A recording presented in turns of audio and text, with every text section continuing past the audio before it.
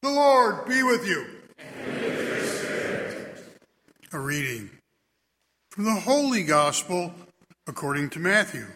Glory to you, Lord.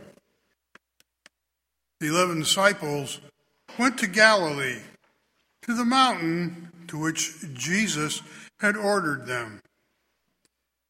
When they all saw him, they worshipped, but were doubted.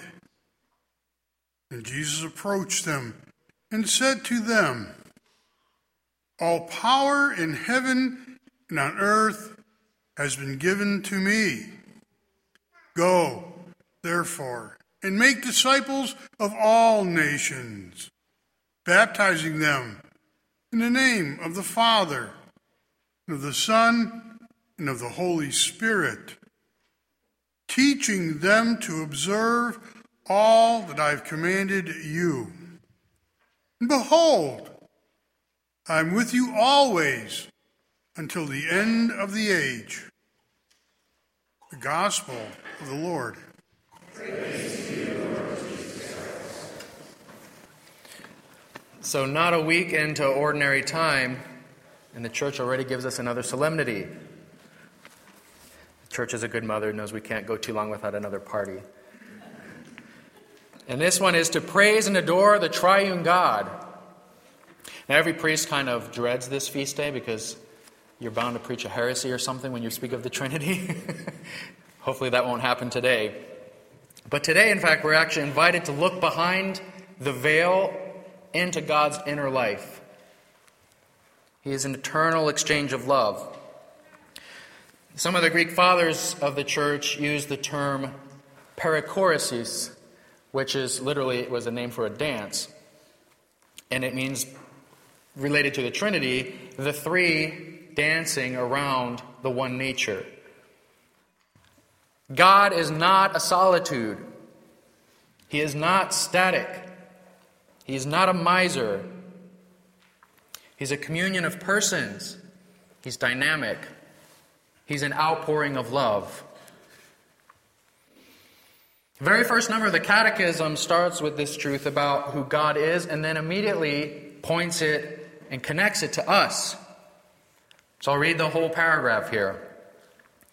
God, infinitely perfect and blessed in himself, in a plan of sheer goodness, freely created man to make him share in his own blessed life. For this reason, at every time and in every place, God draws close to man. He calls man to seek him, to know him, to love him with all his strength. He calls together all men scattered and divided by sin into the unity of his family, the church. To accomplish this, when the fullness of time had come, God sent his Son as Redeemer and Savior. In his Son and through him, he invites men to become, in the Holy Spirit, his adopted children, and thus heirs of his blessed life.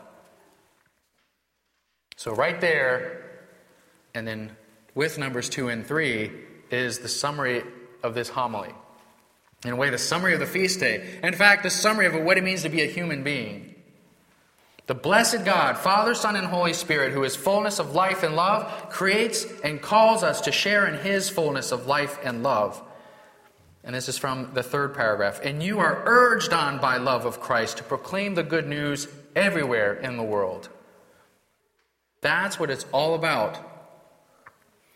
So your homework will be to go back to numbers 1 through 3. Am I kidding? 1 through 3 of the Catechism. Right at the beginning, it sets the stage. Everything in this book, the Catechism, this is what it's about. God, who is perfect, opens himself, creates, and calls. And he sends you to call others. So before your homework, and since this is my last homily, we'll unfold this a bit, and it might be a tad longer than normal, but that's okay. If I see you getting antsy, I'll make a joke or something, but just... So first I want to circle back to the fact that this solemnity falls in ordinary time. Someone recently asked me, this past week in fact, if I had a gospel verse that could encapsulate ordinary time. So I was like, wow, that's a good question. So I kind of thought about it. And as I thought about it, I didn't think of the gospel. I thought of a passage, actually. Jesus went about doing good. So I Googled, okay, where's that in the Gospels? And it was actually in Acts of the Apostles, which actually made me think, that's it. Acts of the Apostles, that's the ordinary time message. It's the post-Pentecost ordinary time, and how extraordinary it was. So imagine the first Pentecost. This is the first week after. All the energy of the church, the explosion, the dynamism, the outpouring. It sheds a different life on what ordinary time is. And it brings us right to this feast. If you look at St. Peter's preaching in the Acts of the Apostles, so you can do that starting in chapter 2, right after Pentecost, his first papal discourse, and then just thumb through and you'll see another time when he speaks to the Sanhedrin. He speaks to Cornelius, who's a pagan. He adjusts the message, but at the core, this is always present. What tradition calls the kerygma. So we have two Greek words so far. Perikoresis, the dance, and now kerygma, which basically, literally means the proclamation. But specifically, it's referring to the proclamation of the passion, death, and resurrection of Jesus, the incarnate Word, the Son of God, who gives life in His Spirit. That's in every one of Peter's discourses. The kerygma, the proclamation. It is an account of the living power of the Holy Spirit who brings Jesus into the world, into the hearts of men and women, and to boys and girls. And that is the gospel for today. The gospel of Trinity Sunday. It's all there. So let's take a deeper look at that. The gospel, we have three words that I'll focus on. It speaks of power, a command, and communion. First, we have Jesus' power. Jesus has been given all authority by the Father. He's the high priest. He's the king. And He is always the one who is sent from the Father to bestow on His people the same gifts that He's been given through His Holy Spirit. His power is our confidence. His power works through us. Because, and it's our last word, which we'll look at in a moment, He is always with us. He doesn't leave us alone. But first, His power, He has the authority to say, go. His command, go, make disciples. You are by virtue of being consecrated to the triune God through your baptism, sealed by your confirmation, apostles. That means you're sent. When He says go, it means you're sent. That means you're an apostle. Now, there are 12 apostles, but every Christian is an apostle. You're sent. And He says two things: baptize and teach. Go make disciples by baptizing and teaching. So some of you are thinking, okay, let's do baptism. I've never baptized anyone, and I probably won't ever baptize anyone. Now, maybe a lot of you know this, but actually in very extraordinary circumstances, any human being can baptize another. Even a non-Christian can baptize someone who desires it. They use the formula, I baptize you in the name of the Father and the Son and the Holy Spirit, and that person belongs to God. That's how important the sacrament is, and even more, that's how much God yearns for each of us to be with Him. Now, most of you probably won't be faced with that extreme situation, but by analogy, you're called to bear witness to the baptism you've received. And here's something I heard in a talk once referring to priests. The speaker, Bob Schutz, was saying, you weren't ordained, and let's apply this now to us. It's not that you were baptized, you are baptized. It wasn't that you were anointed, you are anointed. That's your identity, it's who you are. It wasn't a gift once upon a time and now, well, hopefully that will last. I remember what happened. No, that's who you are. And then through that, when you go out into the world, you bring anointing to the world. You are the Father's own sons and daughters, and He is your Abba. And through that, you give witness and draw others, hopefully, to the springs, the life-giving waters of baptism. Then Jesus also says, go and teach. Now think of the best teacher you've ever had. Maybe you have to go all the way back to elementary school. Maybe you think of, if your kids right now, oh, my best teacher actually is my mom, Mom's like, yeah, hope you're thinking that. Well, the best teacher you've ever had, and I'm guessing that it's not that the person was the expert in their subject. Now, maybe they also were an expert in their subject, but at least in my case, the best teachers I've had, they were good at what they did, but they also were experts in their students. They cared about their students. They cared about me. Those are the people I remember, like that was a good teacher. And when Jesus says go and teach, just kind of keep that model in mind. When I'm before another person, sometimes we have to say, hey, stop doing that. But more often, at least in my experience, the long game is required. And more importantly, look to Jesus. How did he treat the different people he met? How did he teach them? Sometimes he was direct, most of the times he was actually very gentle. But it's important to remember the person in front of you is beloved by God. God yearns for that person. That first number of the Catechism, that's for that person in front of you. When we're called to go teach, it's to remember that.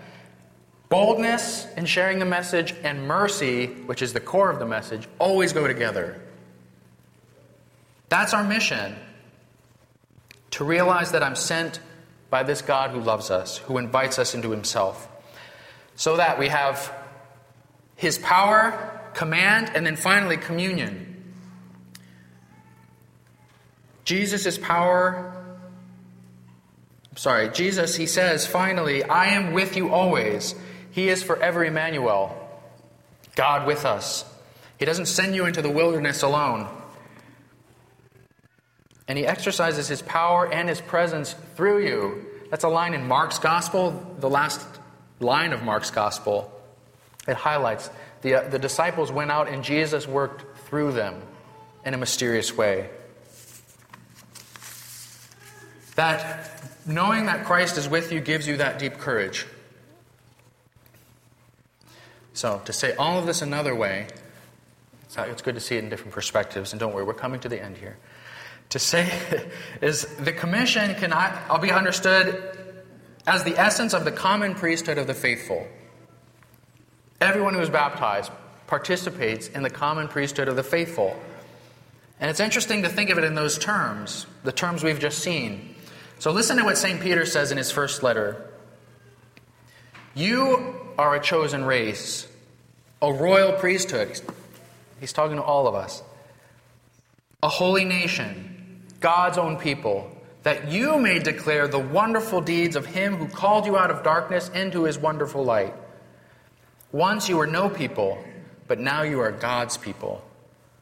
Once you had not received mercy, but now you have received mercy.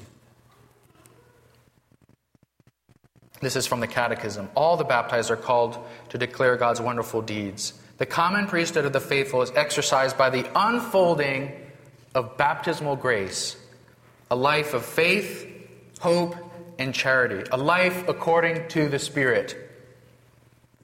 So that's the sense of today's celebration, to worship and adore the blessed God, Father, Son, and Holy Spirit, who is the fullness of life and love, who creates and calls us to share in his fullness of life and love, and who always sends each of us to live a life according to the Spirit, to call others out of darkness into his marvelous light.